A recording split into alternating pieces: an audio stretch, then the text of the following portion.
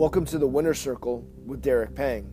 On this podcast, I'll be introducing you to real-world heroes who have stepped outside their safe, known worlds to pursue and live their win, their best lives. This is a choice we all get to make. The intention behind these conversations is to inspire you to move forward with greater faith, trust, and belief in yourself on your hero's journey ahead. Let's go, hero.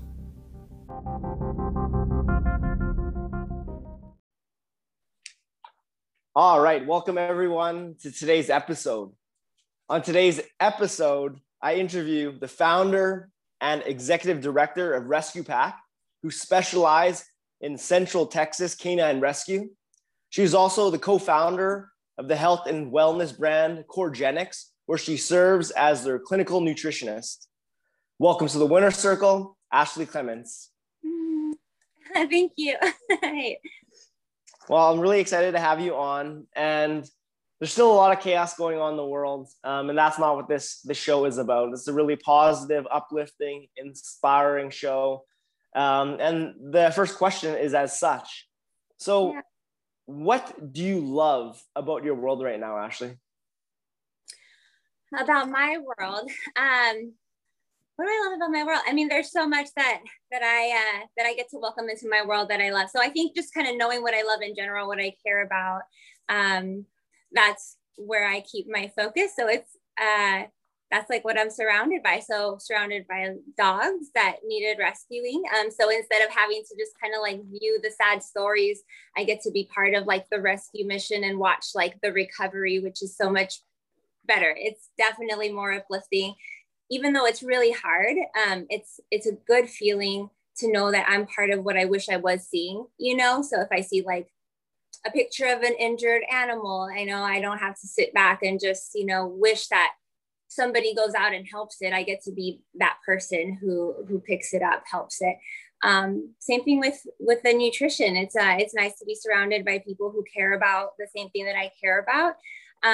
So I think that I would say like right now, what I really love about my world is my community and all of the dogs that I get to keep on helping. So I'm still doing everything that I love, which is nice. Not a lot has changed on that front for me.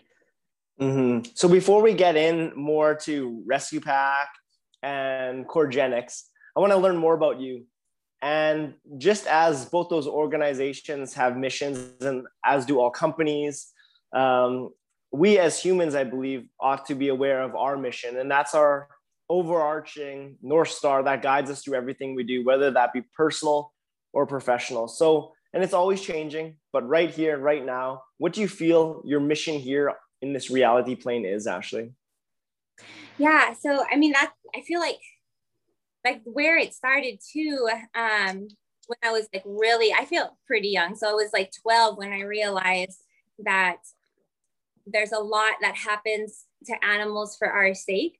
So, like with the meat industry, dairy industry, there's a lot of abuse. And I had picked up a PETA pamphlet on a school trip one day, and I was horrified by that. And I think that's when I became like really aware of like animal suffering.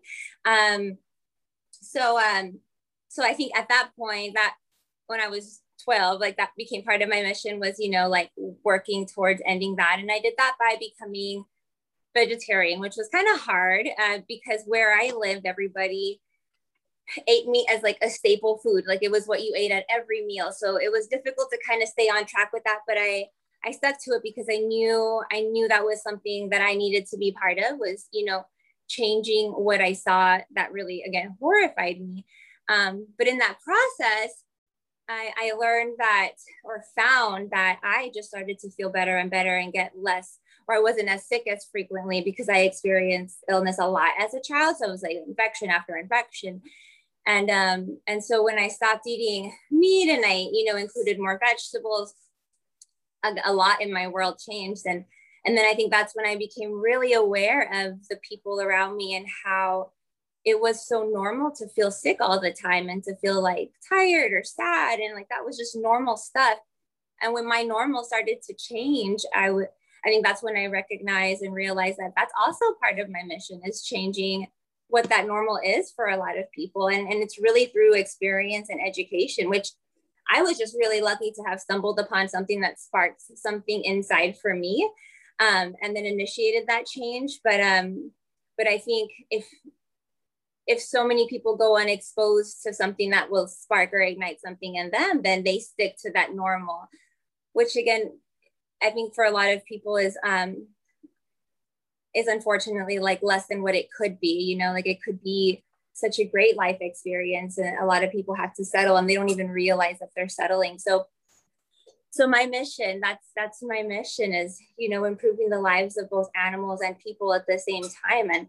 And a really, I think, interesting part of that is just almost just making it more simple, you know, like with human connection, animal connection, just the connection and bonding, and then just simplifying life, you know, in general, like not being so busy, which I still am guilty of every now and then, but I really try to like bring that back.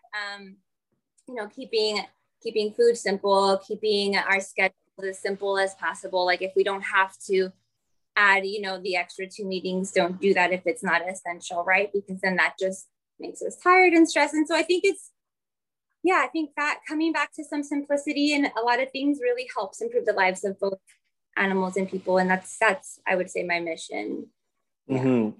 Well, thank you so much for sharing that. And you're the first nutritionist I've had on this show, or anyone really with anything related to food. So I want to get like kind of into that right off the bat. You talked about how you became a vegetarian at the age of 12. And I don't know if that has transitioned as you're obviously much older than 12 now. So just what does your nutrition look like today? And you mentioned like a principle is keeping it simple. So what is your personal nutrition, and how do you help clients with nutrition? What are the core foundations you believe is important in terms of a healthy nutrition? Yeah, so there's definitely been a lot of evolution in my own diet. So as a 12-year-old, I don't know a whole bunch about it, right? Or like have a really good hold on where to start, except like I know I don't want to be part of like the suffering. So it became like a hobby for me where I was just like kind of dabbling in like articles and books and just like picking out new things and trying new things. But it really took years for me. So again, a lot of evolution. I did veganism for 1 year, which was difficult. That was difficult because there wasn't a lot of education behind that. It was, okay, this is something else I can try. Was pescatarian for a while, ate poultry for a while. I even tried, like, I think it was like when I was 22, I tried going back to like even red meat and seeing what that felt like. And that didn't really suit my body. So I think I've come to a place where I believe it's important to really listen and be more intuitive with, which is also a whole practice to learn, by the way. But to kind of listen and really experience and feel what food is like when it is in your body. Is it nourishing, or is it, you know, more of a distraction? Is it more of a challenge for the body and kind of like a setback? So, so where I am now, what I believe is like a really like healthy diet for, let's say, most and myself would be like a primarily plant-based diet. So it's super rare that I would have any kind of like animal product. Maybe like once or twice a month, we might eat some fish. That's both Sean and I at the moment. Yeah, plant-based is really kind of the way we go. We try to stick with we do a mixture actually of like raw and cooked, because you get a lot of variance in nutrition quality of food depending on whether it's cooked or whether it's raw. So there's a lot that varies, which is why I think in general a really good rule of thumb is just to kind of like mix it up and keep some variety in the diet. So lots of different colors, you know, again, mix raw or cooked. I think that there are some people who really thrive on more animal protein, but I also think there's a way to prepare and source animal protein to, again, get your most nutritional value from the food. I think for anybody else, what you would have to do is take a good hard look at like health history, current health status, and then kind of use that as a way to begin to navigate. But like I said, for me, it took years and years to kind of evolve to where I'm at right now. And what works really well for me, it's the same for anybody else. So what I would tell a client is, here's where we're starting. We're looking at, again, your health history and where you are now, what food feels like for you now. And we're going to make some adjustments here. And we're going to continue to adjust as we go and explore like new ways of eating, because it's like, it's kind of like with dating, right? Like you can't just know what you want in a person. Like the first time you go on a date, you have to like date different people and know more about different types of people before you know exactly like what you're looking for, what feels right for you, you know, what kind of person is like your better kind of person, right? I think it's the same thing with like eating and trying different diets. That you explore a whole bunch of different things and you pay really close attention to see, you know, how does that feel in my body? Like, what is my energy like? What is my digestion like? Because at that point we again make more tweaks, or we stick to this one thing that, you know, feels really good and, you know, helps us with energy, like mental clarity, like easy digestion, you know, things like that. Mm-hmm. So I have so many, I'm so curious about like nutrition. It's something that I'm really like interested in. And I've been like experimenting myself like over the last like 2 decades, probably I'd say, of just like what works best for me. And the way I eat right now is similar to you and Sean. It's primarily plant-based and like occasionally seafood, occasionally, but it's generally plant-based. What are some good plant-based proteins that you found work for you, or then you'd recommend? Yeah, so we incorporate a lot of nuts and seeds in our diet. That's what we do. We don't do a ton of legumes, but we really stick to things that are sprouted, so it's better easily digested. I would say our primary source of protein is probably nuts and seeds, and then we do like things like tempeh. Sometimes we do like organic soy. So I don't believe that there's a lot of issues with soy as a food if it's organic, and even again if it's like fermented like in tempeh or in miso, that's even better. What else? We do mushrooms is another source for us, and I think that's kind of where we're at right now. Every now and then we'll do a protein powder, so if there's like an extra call for extra protein for some reason, we need more, like we're maybe lifting more, then we do like a pea protein just to kind of supplement a little bit more, just for the sake of, you know, muscle synthesis. But that's kind of what we do. Yeah. What about you? What about me? What do you mean? What are my favorite protein sources? Yeah. Eggs. Like I do eat eggs. So I don't know if that, do you guys eat eggs? Not at the moment. We have. I feel like that's my biggest protein source, eggs. I really like macadamia nuts, cashews for my nuts. What are your guys' favorite nuts and seeds? So we're a big fan of flaxseed, chia seed, sunflower seeds. Pumpkin seeds are awesome because they're one of the best, or they have a really, or they're rich in zinc, which is an important mineral for a bunch of different things. But seeds in general just have a ton of minerals and nutrients in them. So I would say those are like the top. Like we try to always include those. Would be the flax, the chia, sunflower, and pumpkin. And then for nuts, I would probably more like walnuts, pecans, and almonds. Not necessarily because I feel like we need them, but that's just another inclusion because we like them. I think that's where we're at with that. Another thing that you mentioned that like I'm becoming more and more interested in, and I've been supplementing into my like daily regime, is just mushrooms.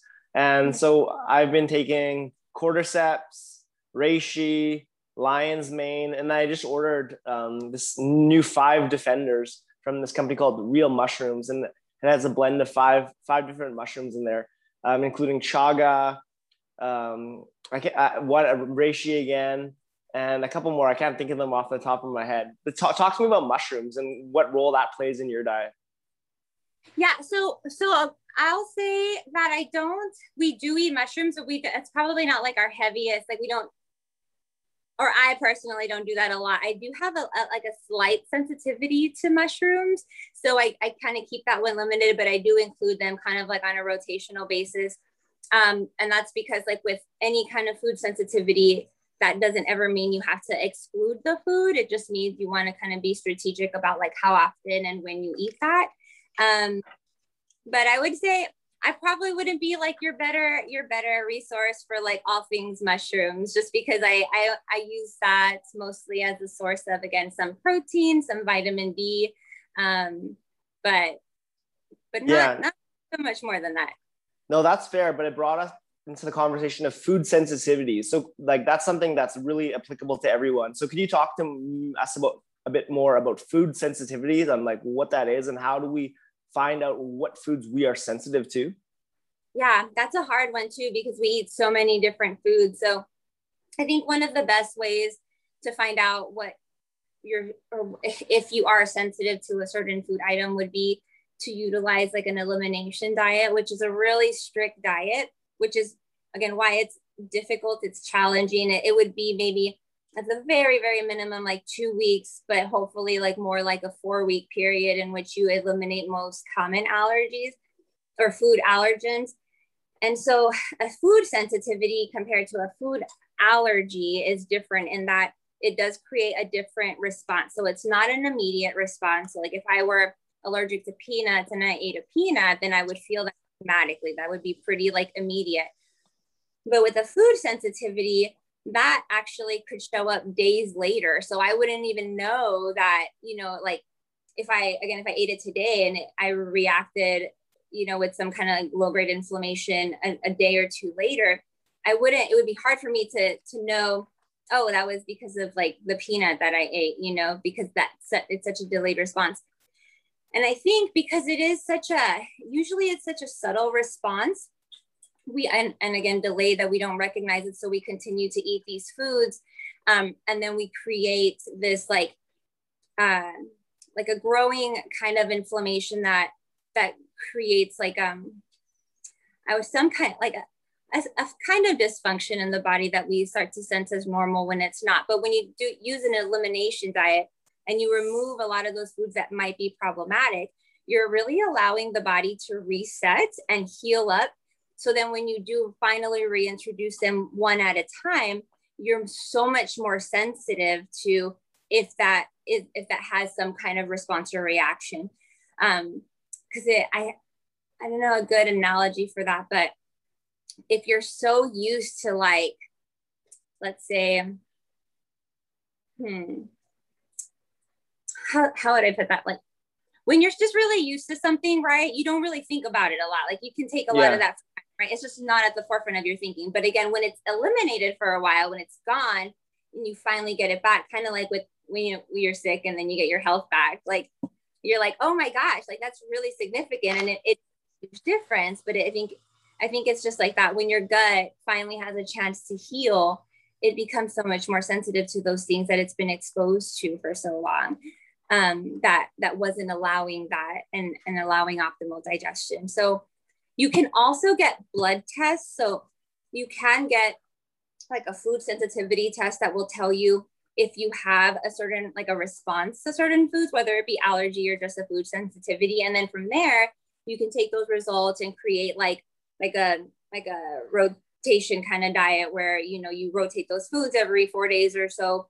That way, you're not impairing digestion necessarily, but you don't also have to like completely eliminate those foods.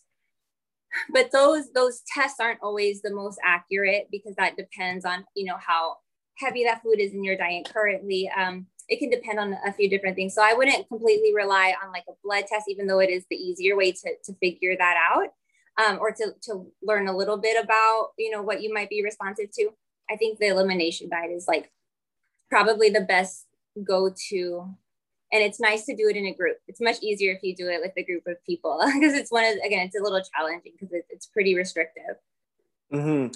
So that brought us to the topic of inflammation. Can you get more into that and explain what inflammation is and how we could reduce inflammation in our bodies with nutrition, and what are some of the foundational ways you recommended doing so?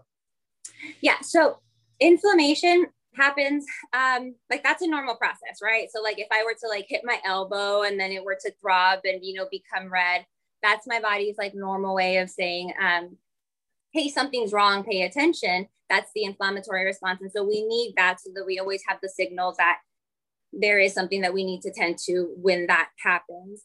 Now, if that happens on a regular basis and it becomes chronic instead of acute, then we sometimes again get to that point where we don't even recognize that it's a thing. It's like I'm so used to the throbbing, it's always there, that it's just like normal for me at this point, right? Well, so that can happen because of a lot of different things. It can happen because of an injury. It can happen because of stress. It can happen, people's inflammatory levels can go up because of lack of sleep. Environmental allergies can do that, food allergies, food sensitivities. There's a lot of things that can drive inflammation up. And so it's really a big job for us to make sure that we know what that is for us so that we can manage that and not be overexposed to those things. And then again, it's our responsibility to make sure that we sleep and manage stress, because those are common for everybody. You know, those drive up inflammatory markers for a lot of people. But inflammation is usually measured with, you can feel it if you're really attuned to your body, but another way that you can know is you can get a blood test for a C-reactive protein, or your C-reactive protein levels, or your CRP levels. And that is a protein that your liver makes in response to inflammation that's happening anywhere in the body. So you can use that as a way to kind of like judge, you know, am I doing things right? Or should I look into, you know, things further? Should I change some things about my lifestyle? Because it really should be at the very low end. But once you see like high numbers on a lab test, and you know, hey, that's kind of danger zone, because inflammation is breeding ground for disease. And I would say it's also, and you would appreciate this, but our brains are incredibly sensitive to inflammation that occurs anywhere else, especially in the gut. So if I were to consume something that did cause a response, again, even if I didn't completely like notice it, there are studies that show like reaction time for a lot of people on tests, like speed time, all of that is impaired, even just after consuming food ones that were, you know, kind of reactive to. So I think knowing that, you know, and knowing that we kind of, hopefully all of us really want to be like our best mentally, you know, like our best in terms of mood and in terms of just like, you know, our cognitive capacity. I think it's important to kind of manage that for that reason. But yeah, a lot of it is life. It's just lifestyle. So stress, sleep, food, and you know, like environmental toxins, injury, things like that. Mm-hmm. So stress, sleep, food, environmental toxins, and we'll get into that some more.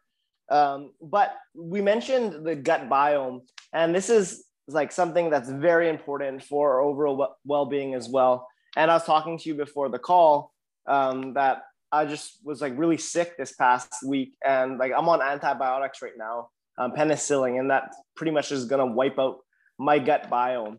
So let's talk about the gut biome, why that's important, and how can we build a strong gut flora? Yeah, I mean, that's important for so many reasons. So it's not just important for digestion, right? For breaking down food totally, and then breaking down food into enough particles so that we can actually absorb the nutrition from food, and so that we can be comfortable during the digestive process and move on to the next thing. It's important for other things, like they produce vitamins for us. So, you know, we need it just so that we stay balanced nutritionally, because again, they make that for us. They help us make neurotransmitters. So for the sake of, you know, our mental health, so that we feel motivated every day, so that we feel satisfied and happy and just, you know, kind of driven to do anything. They're so significant to that. Then there's the immune response, right? So they're one of our lines of defense.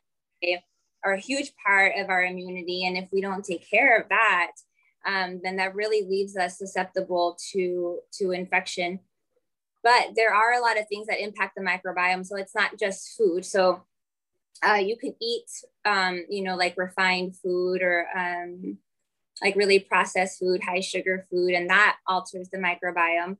Like you said, antibiotics also alter the microbiome, because they're designed to go wipe out like bacteria, whether it be bad or whether it be good, generally. Like, so we said stress.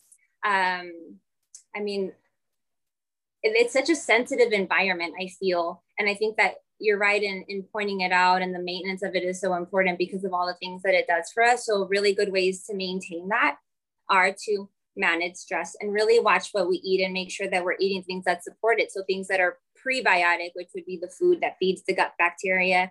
So things like asparagus, things like leeks, even the green banana. So before a banana becomes super ripe and really sweet, it has more of that resistant starch, which actually feeds the gut bacteria. So greener bananas can act as food for that bacteria, onions, garlic.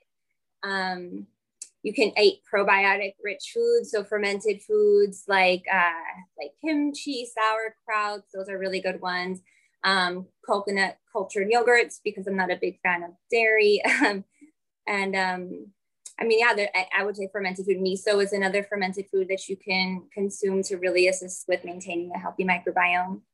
Mm-hmm. Yeah. Well, this has been so great. All this talk about nutrition so far, and these are all things that you help clients with CoreGenix. So could you talk about how CoreGenix came to be, and and what you do with CoreGenix? What do you guys do with CoreGenix, which you and your husband Sean founded?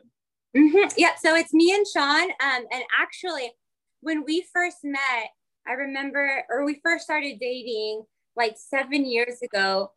I was working in nutrition and he was a trainer, and we were just talking one night about how it would be so neat if one day we were just doing this for people, together. And then it was soon after that, probably just like a year or two after that, we had our first mutual client. And that's kind of what it's grown into. But I think what CoreGenix does is really focuses, or what we do with CoreGenix is we try not to just focus on what a healthy body looks like, because what's more important than that is everything that's happening inside. So while he focuses on healthy movement and sustainable, exercises to assist that kind of healthy movement, I, on my end, would focus on, how to use food for healthy function. So it's nice, to get the end result of like a lean or healthy looking body, but that's always like the byproduct of the work that you put into having a functional body, like a really well functioning body.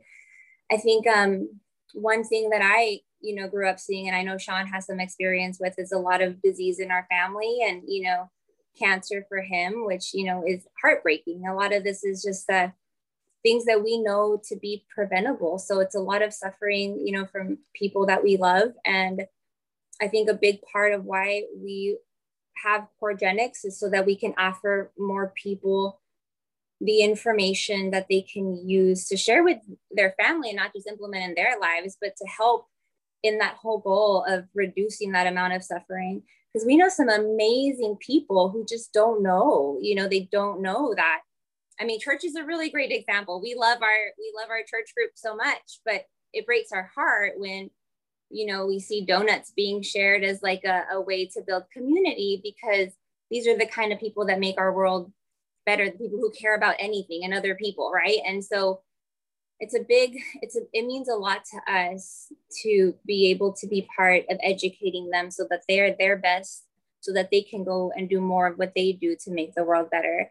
I think there's so much going on that we collectively need each other to make it better and stronger. And that's the way I think we support that, is by helping to prevent that kind of suffering that's so unnecessary, but it's just around us all the time. Like, we're sold fast food all the time and sugar all the time, and it's just, that's the normal. And we really need to combat that with, again, just speaking about what we do know. So yeah, I could relate with that donut thing. It's so frustrating when you go to groups or basically any like gathering, whether that be a company or family. Like, I have a lot of work in the brain injury community, and I go to these like gatherings or meetings, and they have like just sweets and like sugars and processed foods on the table, which is like the last thing you want to consume for your brain. What kind of food should companies, these groups, be putting on their tables for sharing, like with people, like easy sharing food would be what you would see, I think, like at a farmer's market. I think, I think the challenge there is that you want to make it fun and you want to make it exciting, and you get such a quick, rush from things like sugar, and it's an immediate gratification. But I would say that, I guess that's a hard question. It's a good question that you asked. I think that's a good thing that you probably asked that, because it's really getting my brain thinking about, you know, what would be like a better option. But in my ideal world, it would be something that, you know, you're still kind of communal, where you're sharing with people, but it would definitely be more along the lines of like vegetables, fruits, just kind of like you see at some other places. Like I know, I agree with that. Like, I think that's much better than like what I see is like chips, cookies, like sweetened drinks, like pop. yeah. There's Well, just healthier alternatives to all of that. Like if you need to have pop, like there's Zevia, so that's like stevia, which is like 0 calorie, like a healthy sweetener, not something like aspartame, right? They're just healthy alternatives to all these things. And then like hummus, raw vegetables, fruit. Like these are all better solutions in my opinion. And it's people like you and I that are going to make this change happen. Yeah, I think those are great examples. Those are awesome examples. And there really are alternatives to like everything. So even if it wasn't like the healthiest alternative, I think even making something like a switch from like a dairy yogurt to like a coconut yogurt makes a significant difference because of the inflammatory effect of most dairy, whether you're sensitive or not to lactose. So simple things like that. Yeah, or like chips made with like coconut oil or avocado oil versus like vegetable oil. Like it's like simple little switches like that, or donuts made with like coconut flour versus, I don't know, whatever garbage flour they make most donuts with. Yeah, I think that's such a good point. So I mean, like there are cookies made with like seeds, you know, where there's like a lot of fiber and a lot of protein, so you're not getting a sugar spike and then a quick dip, you know, right, where you need to like lift that again with something sweet again. You have that steadier, you know, blood sugar response.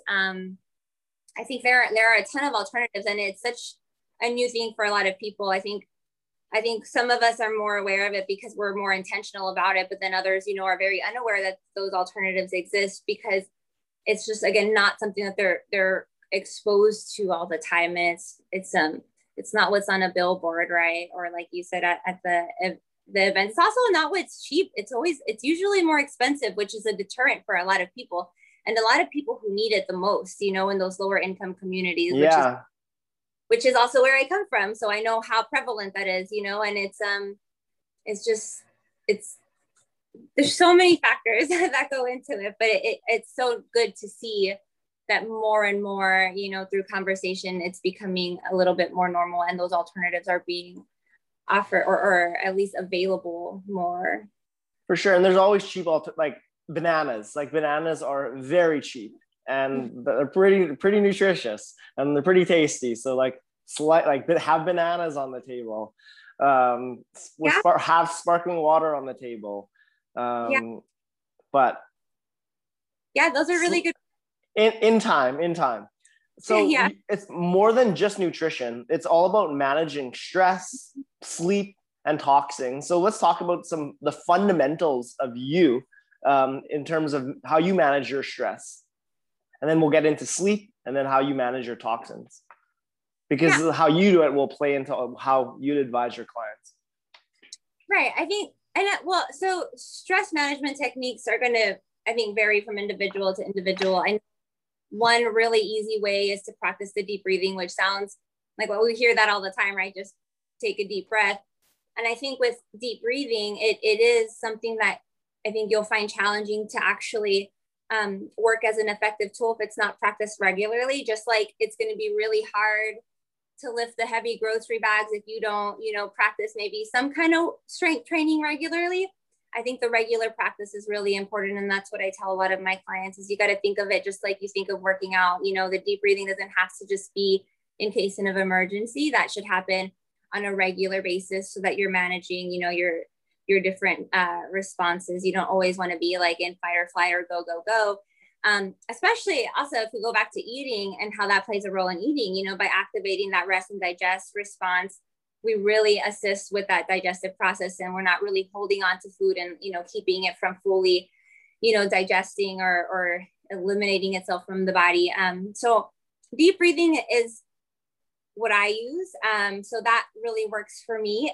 Perspective and kind of daily reminders on, how to keep my perspective on life and events healthy. That helps me because when I need it, it's super easy to pull out, of like my toolbox. If I practice it on a daily basis, like if I'm listening to, like, I don't know, like I keep like Audible, like every time I'm on the road, I'm listening to some kind of book that keeps me on track mentally. That way I don't like fall apart when tragedy hits, which definitely happens, and I think that's what keeps me together is the point of practice.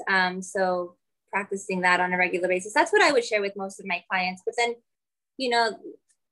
in the end, they choose what works really well for them too. And I think that it's an important thing to sit and make a list of all the things that, make you feel better and that are pretty practical in the sense of, you could try it on a daily basis and it only takes a few moments and it's not going to hurt anybody, right? It's safe. It's something that's, special to you and that means something to you. So whether it's like calling somebody, speaking to somebody for 5 minutes when you need that. And then always just knowing that they know they're on standby.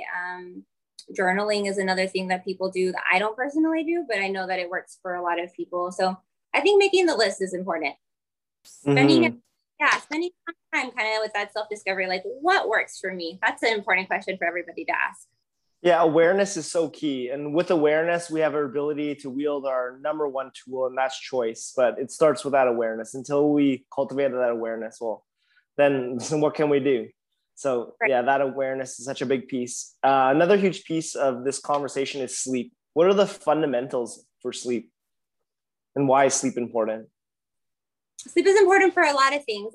So in sleep, right, we know that that's when we let our body recover from everything that we've done in the day. It's also a time where our brain is able to clear out some of the toxins that it's accumulated throughout the day so that our brain is healthy for the next day and so that we don't run the risk of things like Alzheimer's, which is an awful and heartbreaking disease. It's also when our body gets to detox. So our liver isn't being bombarded with like all of the things that we take in throughout the day that we breathe while we're walking from place to place, things that we're eating or things that we're touching. Instead, because we're really giving everything a break, it's when our liver really gets a chance to kind of move through a lot of the rest of what it should so that it can kind of keep your system healthy. And toxins just get in the way of a lot of things, and we could talk more about that if you want to. But I think knowing that it's so essential for detoxification, both brain and body, I think that is one big reason why sleep is important. I think I tell this a lot to my male clients that it is when your body also produces testosterone. So I think that's, a big goal. I actually, when working at a clinic, I saw and met with a lot of people who were on hormone replacement therapy. And a lot of this was for low testosterone, but these people were high stress, cortisol is another thing that can negatively impact testosterone. So high stress lifestyle, not enough sleep because it's just, I got so much to do and they're not prioritizing that sleep. And so then we end up in a position where we have to take exogenous hormones just to keep ourselves balanced, to keep our weight healthy, to keep our energy, strong and healthy. But if we were to say no to a couple of the unessential items, on the to-do list and instead get sleep, that's when your body would naturally be able to, with the assist of other things like, nutrition for cofactors, produce that hormone for you so that the next day you do feel energized and so that your body feels strong. And that's, I feel like I try to push that one on all the male clients because it's a really good reason to get sleep if it's going to help you make testosterone for the next day. Yeah, definitely. Let's talk about toxins. What toxins can we eliminate from our, the general person, eliminate from their lives to optimize their health and well-being? So a lot of what I'll tell you what I care the most about, and what I think I stress the most of is like plastics, right? And all of the exogenous estrogen mimicking compounds like that we get. And a lot of them come from plastics. So I just think plastic is something that we're constantly exposed to. Like even when we're trying to do something healthy, like buy pre-made meals that come in plastic containers and then we heat them in the microwave. Well, then all of those, even if it's EPA free, there are still phthalates that mimic those estrogen-like compounds, and that leaches into our food. Or we take a water bottle that's plastic, you know, even if it's like a pretty water bottle, if it's plastic and you leave it in warm temperatures, then that also leaches into your water and you're drinking that. And it's in shower curtains. It's those plastics are in receipt paper. You know, we touch these things, so they absorb through our skin, we consume them, and these compounds that mimic the hormone estrogen start to build up in the body, especially when we don't have healthy elimination, healthy digestion, or detoxification. So they start to build up and they start to cause problems like weight gain or mood disruptions. So, right. So we feel like we're like a emotional roller coaster sometimes, or they elevate our risk for diseases like, I mean, a big one is cancer and hormone related cancers like ovarian cancer, breast cancer, prostate cancer. And so if we did one thing, I think the one thing that I, you know, encourage before anything else is like, let's really limit our touching and use of plastics, just because there is such a big risk, you know. And the exogenous hormones though, or those compounds aren't just coming from plastics, they come from other things like pesticides. So it's not just that, but I think that again, because that's something we're so heavily exposed to, I like that to be the first thing that I bring, you know, to their awareness. I think of first, you know, is like, let's try glass, or let's try like something like stainless steel before we touch plastic. No, that's a great suggestion. And I have one last question about nutrition, and that we didn't really touch on. And that's like, what is a balanced diet? Like how much protein, carbs, how should that look for the general person? Like veggies, protein, carbs, fats. Yeah.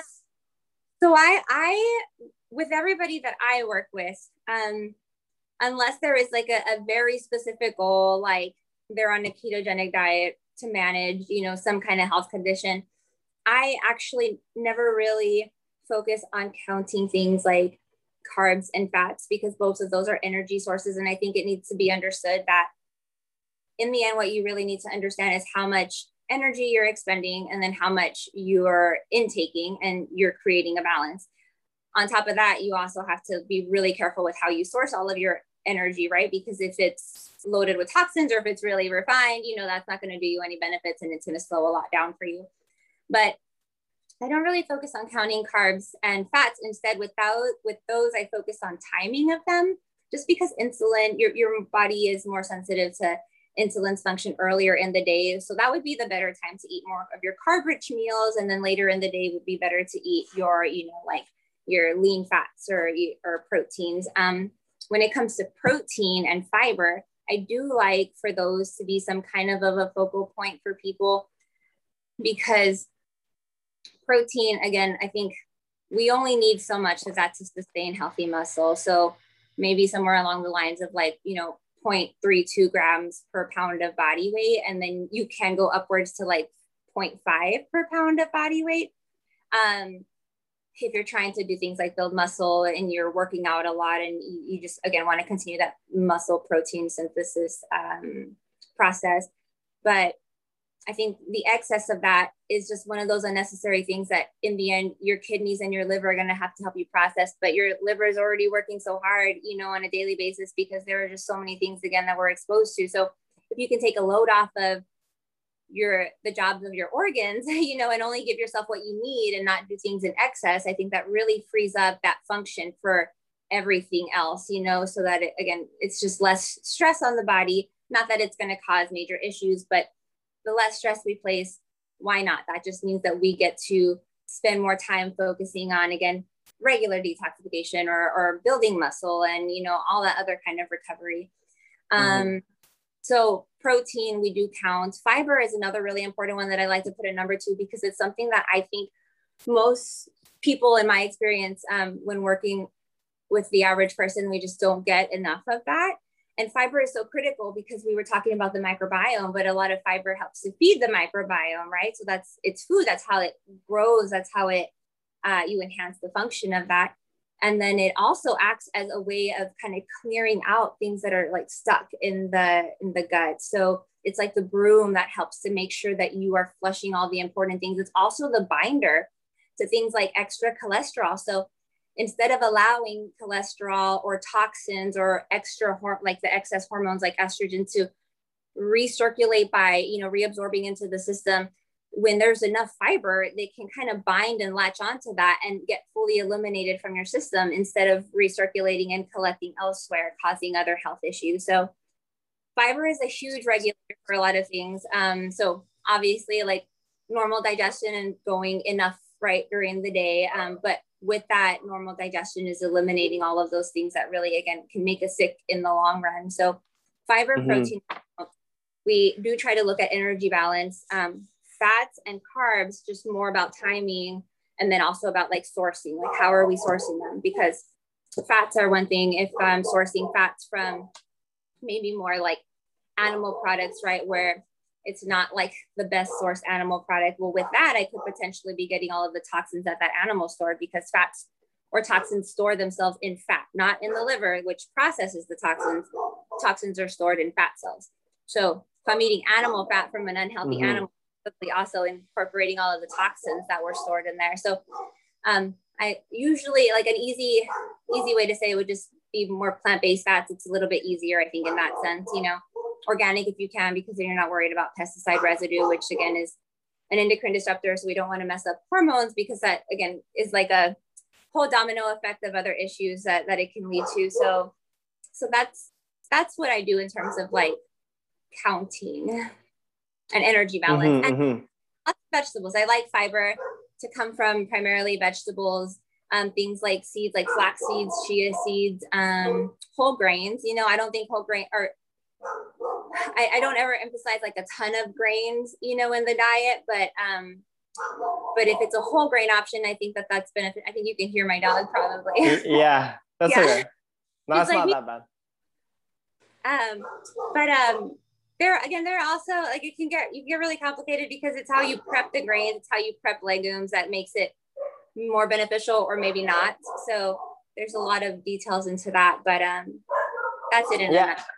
No, that's great. And like, I'm really happy we got to talk a lot about this and about Coregenics, because on my episode with Sean, which people I recommend listen, I forget the number on the episode, but it was a while back, I think episode in the 40s maybe, or maybe episode 52. I don't quite remember, but I recommend checking that one out. What is going on with Rescue Pack as your dog barks? What are the, like, we talked a lot about Rescue Pack in his episode. So let's just kind of give us an update on what's going on with the Rescue Pack now, and what excites about you about the Rescue Pack moving forward. Yeah, so he did mention that. A lot of talk about Rescue Pack, which I love, because I love Rescue Pack.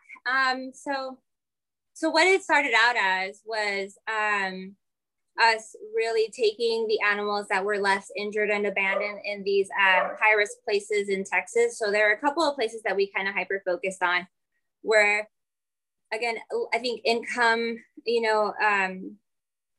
within those neighborhoods has a lot to do with it, because it's hard to take the time to care for animals when you're struggling yourself, to just kind of make ends meet. And so there we find a lot of animals that have been left with like broken bones or bones exposed, and, they're dying in the street, or they have heartworm disease and they're, inflated from that. Like, there's so many health issues that can't be addressed, because in those areas, it's just not the biggest concern or the biggest need for that population, which is totally understandable, because again, there are other needs. So those were the animals that we were taking in and that we were rehabbing. So we would, help them through the surgery to fix a leg, or we would get them through heartworm treatment. That's how we started. And we've evolved a little bit. So in our time recently, where I ended up meeting somebody who introduced me to some people in the homeless camps. And I know it's something Sean and I we thought about that a lot. You pass by people who are begging, but they have their dog with them, and you can't decide, is Is that their way of, you know, creating more like empathy so that they get more attention, and then maybe you do give them a handout? Or is that their pet that they love and that they need to survive, because that's what's kind of holding them together? Which also is a big part of why we started this. We have a strong belief in how healing the relationship between like animal and person can be, because they really help to bring you back to the present and get you out of that whole, you know, worry, anxiety about the things that have happened or might happen. So we really appreciate that about them. But we have recently, it's kind of worked on developing relationships with some of those people in those homeless camps so that we could build some trust, and that we could take those dogs, and instead of wondering like, what do they have the dog for, we can actually do something and offer help for the dog. So we know that a need is always going to be, you know, preventative care, so vaccines and heartworm prevention. So that's what we ended up, or we have been doing recently, is we've been connecting with different people. And so we don't, you know, we don't do too much more with the homeless other than, you know, really help them with their dogs. But because that's such a, I mean, they mean so much to us, and we actually get to see how much it means to them that we do that. And it's really been a surprising experience, because we've been really fortunate to meet some people who truly, truly love their animals, and they are such a priority to them. So there's one woman that I have met who will text me and remind me, hey, in a week, you know, her heartworm preventative is up, you know, can we get on top of that? Which I think is awesome, because it's her being on top of, like, this is as much as she can do, as I can make sure that we're on schedule so that you can help me take care of my dog, who is my family. So that's taken on recently. And this Wednesday we'll be taking 4 or 5. We'll confirm whether it's 5 or not, I think today or tomorrow, but we'll be taking 4 to 5 dogs who do live in homeless camps out to go get spayed and vaccinated and chipped. And that's important because there's a lot of inbreeding that we want to prevent, you know, a lot of puppies that end up dying because they're just out, you know, without any, you know, like help to stay healthy. And it's a lot of sad stories that we have learned about, but this is part of the preventative that, you know, we can offer. So that's where we're at right now. That's what we're doing, is we're still doing the rescue from the other places as before, but now we've incorporated some of the work here locally in Austin with the homeless dogs. So. Yeah, that's such a great update. And I'm going to have you and Sean back on again, but together, so we can just discuss more. Because again, I know we don't have much more time. You actually have an adoption that you're going to go facilitate with one of your dogs. So I'm going to ask the final 3 questions that I ask all guests. And that's the time now. So through all your adventures in health and wellness, pet rescue, and life in general, what has been your greatest life lesson that you've learned so far, Ashley, that you feel called to share with us right now? Ooh, that's a good one. I think that's such a good question. But maybe I think one of the lessons that I have been more aware of recently and have been practicing more recently is that I cannot forget. I think it's easy when you care a lot about something to get lost in helping everybody else and focusing on that mission. And it can at times be really easy to forget about, you know, yourself, or at least for me, it has been at points. And so it has been an ongoing in more recent times, a priority of mine to also prioritize myself as we do all of this, because it does get very consuming at points, like especially when you have like 5 puppies coming at you and then you have like, you know, 3 clients on the side. So I think I would say that like balance between self and others is such an important thing to practice. And the other way around too, I believe, like, I think that it can be really damaging to be so involved with the self that you forget about others, because others are such an important part of feeling whole. Like, we learn so much from other people, and that there are support in the hardest times. So without that kind of connection, it's really hard to get through that. But it makes those hard times. It's just I think there's such a beautiful thing in connection. So I would say balance between self and others is something that I think I've learned. Yeah. And learning to do. Yeah. That's some great wisdom. Thank you. Like that really resonated. In 3 words, how would you describe the experience you were having on this earth? Fulfilling and exciting, and really surprising. I feel like I'm always learning something new. Again, part of the connection piece is like there's just so much to know, which keeps it exciting for me. And I think at the end of every day, I just feel like even if I just did a little bit, I did something, and it was for something that I cared about, you know. And so that's really what matters to me. But those. Fulfilling, exciting, surprising. Yeah. And brings us to our final question. I believe we are all magicians. We have all the ability to transform realities. And I'm going to transform us both into a future reality. I'm going to fast forward time. And we're going to be alongside an 85-year-old Ashley Clements. Who is that 85-year-old Ashley? Where are you? Who are you surrounded by? And what is the legacy that you've left here on this earth? So my hope is that in that age range, I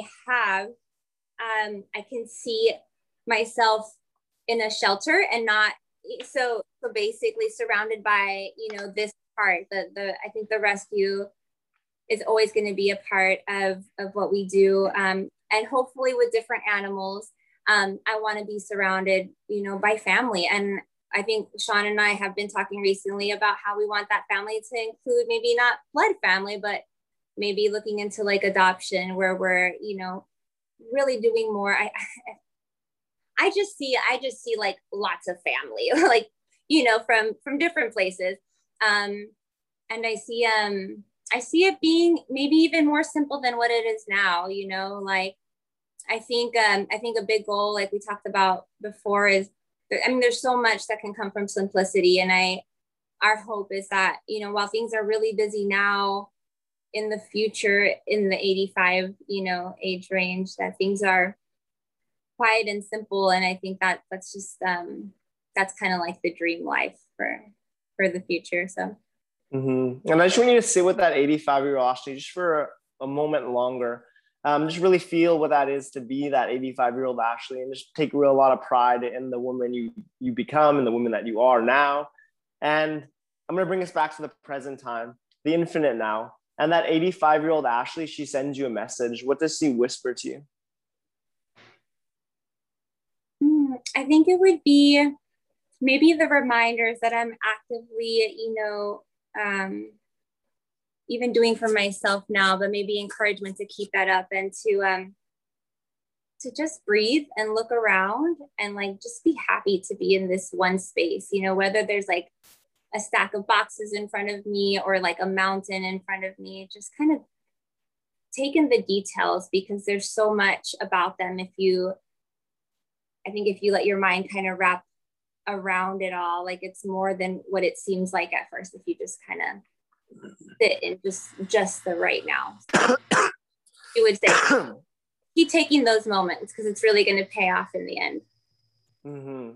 So there's so much great information and wisdom shared on this episode. For those listening and they're wanting to connect with you and learn more, whether that be via the work you and Sean do with CoreGenix, or the work you all do with Rescue Pack, and anywhere in between, where can they find you, and what have you guys got going on in the upcoming weeks, months? Yeah, probably not weeks, because it's not going to be released in the upcoming weeks. But yeah, where can they find you?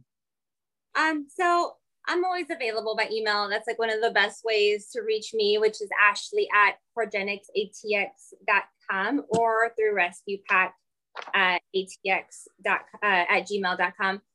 And up where else we can be found. So July 24th, we had that breathing and ice bath workshop coming, or that was coming up sooner, but that got pushed back actually. So we'll be doing that on July 24th in Austin, Texas. So sign up can be through our website or on Instagram too, but that would just be at CoreGenixatx.com. Right on. And I'll make sure this episode comes out before then to help promote that great event that you guys have. And if I was in Austin, I'd love to go. Maybe I will be in Austin. Who knows with the state of with the state of this world. So Right. to close every episode, we bring our fists together into the winner circle. Boom. That's awesome. Thanks for joining me, Ashley. Thank you so much for having me. And wishing you a beautiful day and happy adoptions you got going on. Thank you so much. Appreciate it.